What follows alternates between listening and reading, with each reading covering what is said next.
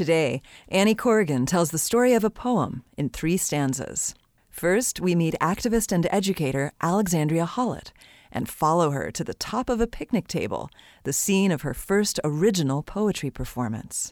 Next, we share that poem, Blessed Are the Persecuted, an open letter to the Indiana legislature.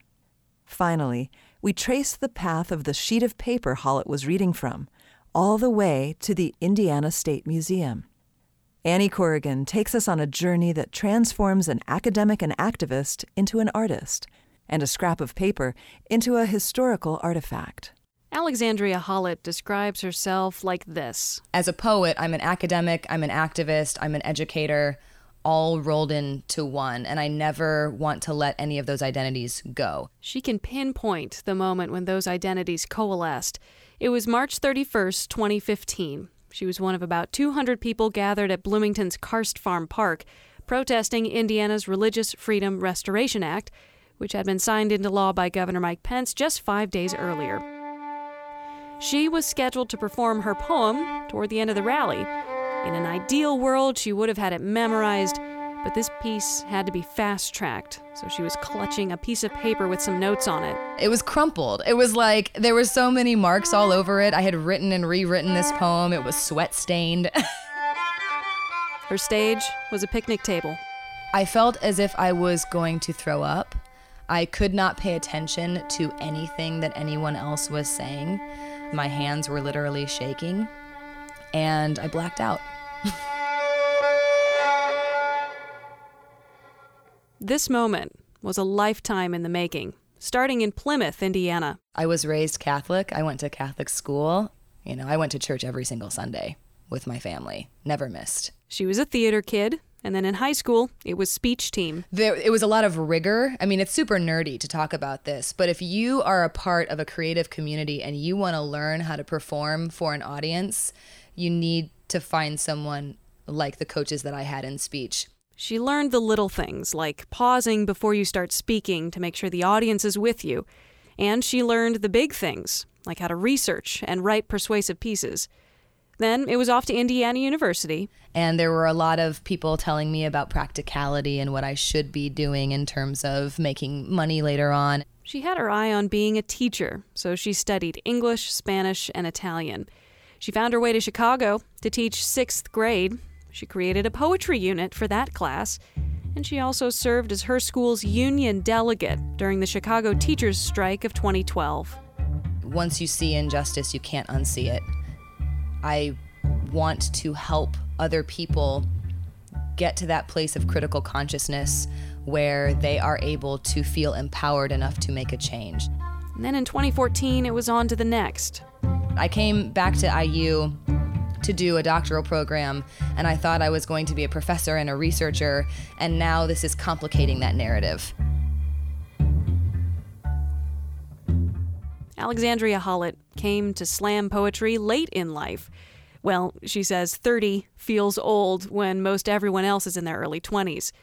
And while many slam poets are in a club or they compete as part of a team, her introduction to it all was in a class called Hip-Hop Literacies. And so this was actually an assignment for me where I had to talk about who I was as a researcher. And I signed up to do this particular project way early on in the semester, not knowing that this was going to coincide with what was happening with RFRA. The Religious Freedom Restoration Act.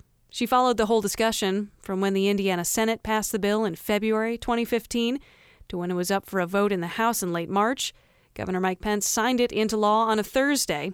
At that moment, her idea about the assignment shifted. As with anything academic, she started with the research. It's a lot of wading through stuff that is kind of traumatizing in a certain way, perspectives that make me feel really badly about where we're at in the world.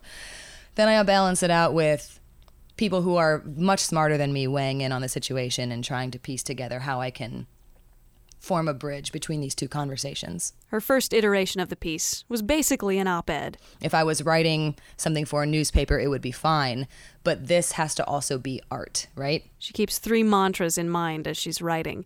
Show, don't tell. kill your darlings. And then the other is, art is not a mirror with which to see the world, but a hammer with which to shape it. And I tried to abide by that mentality in terms of bringing activism back into the work itself. After 2 days of researching, writing, editing, and reflecting on her own religious upbringing, she stood in front of her class and performed her poem. And it went great. The next day was that rally in Bloomington to protest RFRA. So she signed up to read the poem. Her first performance in over 10 years. The first time ever performing one of her own pieces. And all of that in front of a group of strangers. I have embodied characters, and I have told somebody else's story and told somebody else's truth and acted that out. You're naked, right? This is you completely. It's not only your performance and how you are in front of other humans, it's you, your mind, your heart, what you believe in, putting it all out there for people to love or hate or not care about at all. And that is a vulnerable position to be in.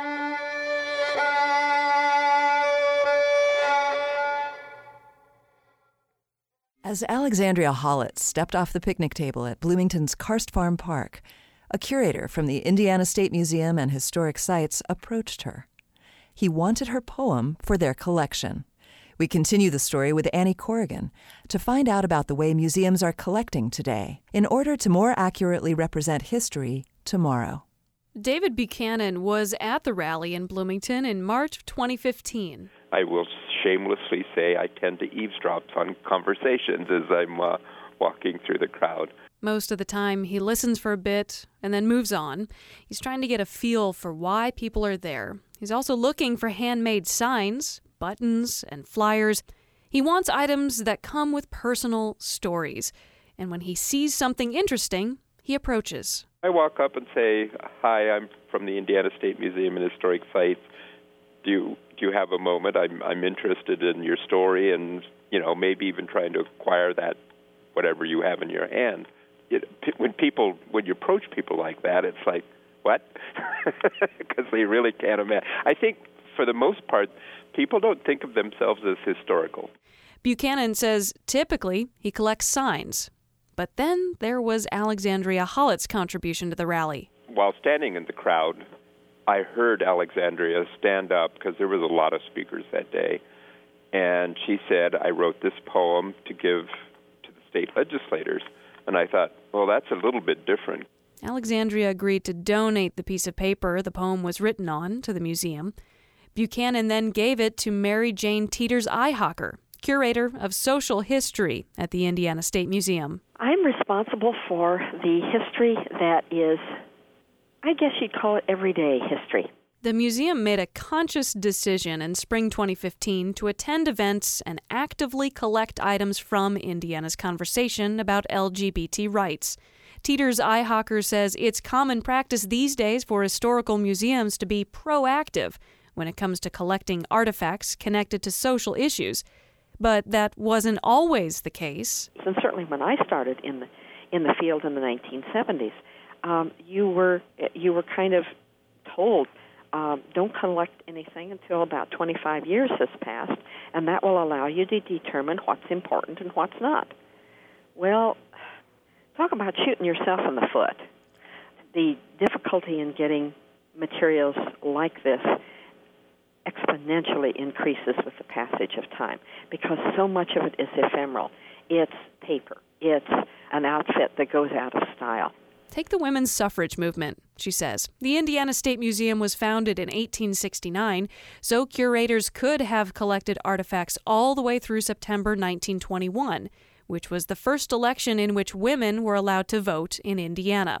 But since they didn't, curators have been playing catch-up ever since. We have pro- and anti-suffrage button postcards. We have a hat band that says Votes for Women. Most of the items were donated to the museum. In an effort to present a more balanced perspective on the issue, she bought an item for the collection.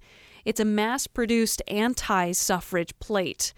A note on the back says, "Compliments of M.S. Lane, the clothier, Frankfort, Indiana." And quite frequently, materials obtained that way have lost their story. Even donors tend to not know the personal stories behind the items they found, say, in their attics.